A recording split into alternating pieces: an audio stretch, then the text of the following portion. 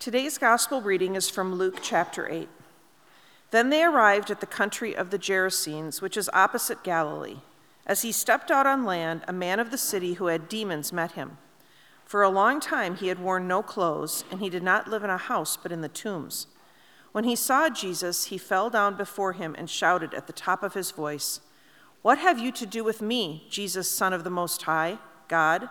I beg you, do not torment me." For Jesus had commanded the unclean spirit to come out of the man. For many times it had seized him. He was kept under guard and bound with chains and shackles. But he would break the bonds and be driven by the demon into the wilds. Jesus then asked him, "What is your name?"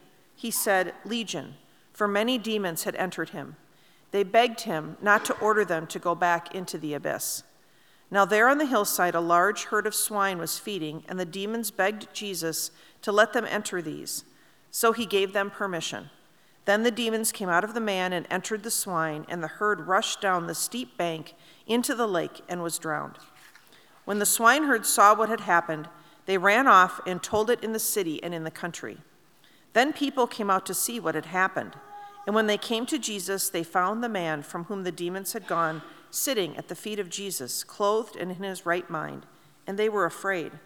Those who had seen it told them how the one who had been possessed by demons had been healed. Then all the people of the surrounding country of the Gerasenes asked Jesus to leave them, for they were seized with great fear. So he got into the boat and returned. The man from whom the demons had gone begged that he might be with him, but Jesus sent him away, saying, "Return to your home and declare how much God has done for you." So he went away, proclaiming throughout the city how much Jesus had done for him. The gospel of our Lord. Thanks be to God.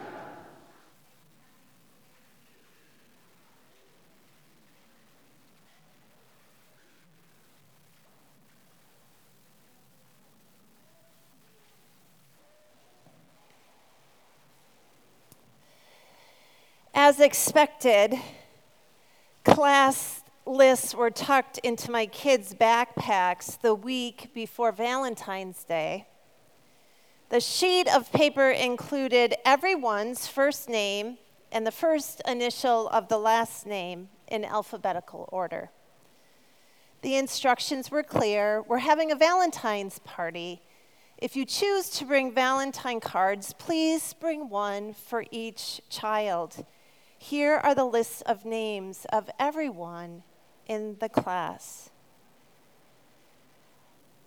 Now imagine for a moment that instead of the first name and the last initial of each child, the class list looked like this: bedwetter, autistic, adopted, crack baby, being raised by grandparents, free and reduced lunch, speech impediment, OCD, divorced parents, overly shy, ESL, repeating second grade, ADHD, fetal alcohol syndrome, blended family. Imagine addressing class Valentines according to the categories or circumstances of kids rather than their real names, their given names. Jesus gets into a boat and crosses to the other side of the lake. Immediately, a man who is out of sorts, possessed by demons, meets Jesus at the shoreline. Jesus simply asks, "What is your name?" "Legion," the man replies. Legion, known as the occupying presence of the Roman army. Legion, meaning 6,000 soldiers. This man's name speaks to his ailment. He is possessed by more demons than one could count.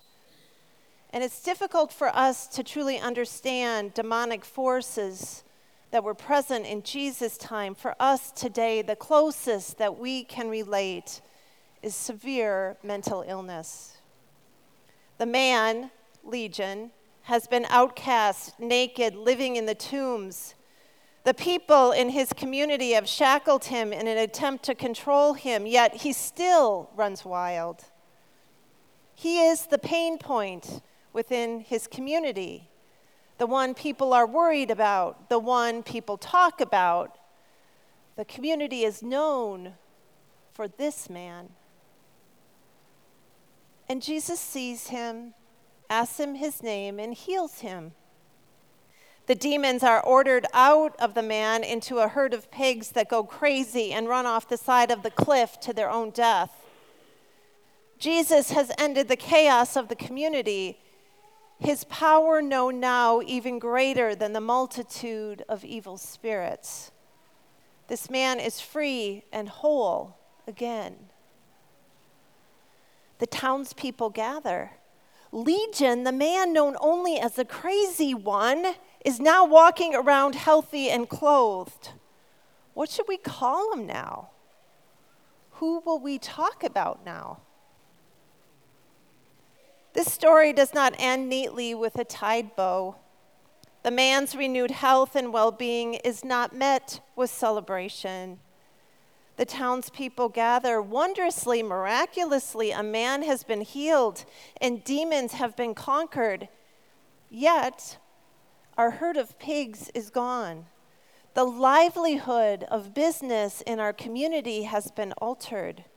There is a cost to this healing. The community is changed. If a crazy man can be cured, what is next for us? They can't see beyond their fear. It's too much.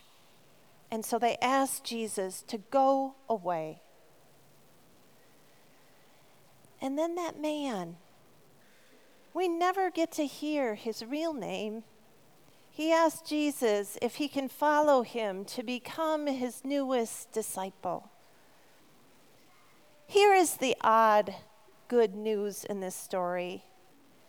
Jesus says no. Stay here. To go back to your community, that place where you have been chained up, cast aside, and known as crazy. Go back among the known places and the known people and tell your story. This man called Legion is not the only one who is in need of healing. The community needs healing too. And somehow Jesus knows that this man's presence and his story can now bring healing to others. Jesus does not stay to make this community all right. They're left to figure it out on their own. He simply says to the man, "Return to your home and declare how much God has done for you." Jesus' healing spirit will move from this man's story as a means of healing and restoration to others in his neighborhood. The one who has been kept away is now the one who can bring people together. Now, as outlandish as this Valentine's list can seem, it is the reality that we hear in this story and what we experience in our own lives. We draw circles and we make categories and judgments of people based on many things: physical, mental, emotional, spiritual, economic status, without even knowing their names or their stories. There are many connections of this story to our lives today. I can speak most honestly about my own. I decided to stay in my house after I was divorced. It was an awkward time for me. I was known to my neighbors as married, and now I was not quite so sure how I would be known as single. I remember making a courageous decision to attend a neighborhood gathering. While at the party, an unknown neighbor asked where I lived. And when I told her, she responded, "Oh, you're the one who lives alone." I felt the burning of tears in the corner of my eyes. The conversation didn't improve much, and I left the party feeling sad and alone. And over time, I connected more with my neighbors, sharing more about my story and the faith that had begun to grow from my divorce and from my healing.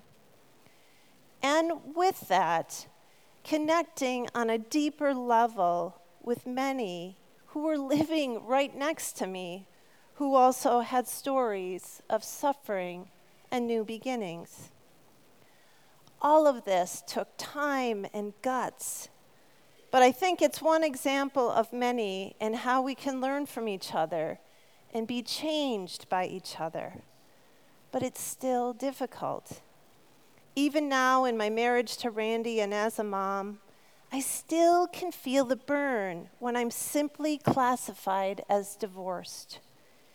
It may be a simple category or a box to be checked on a form, but it can't hold my whole story. Divorced female is not my name.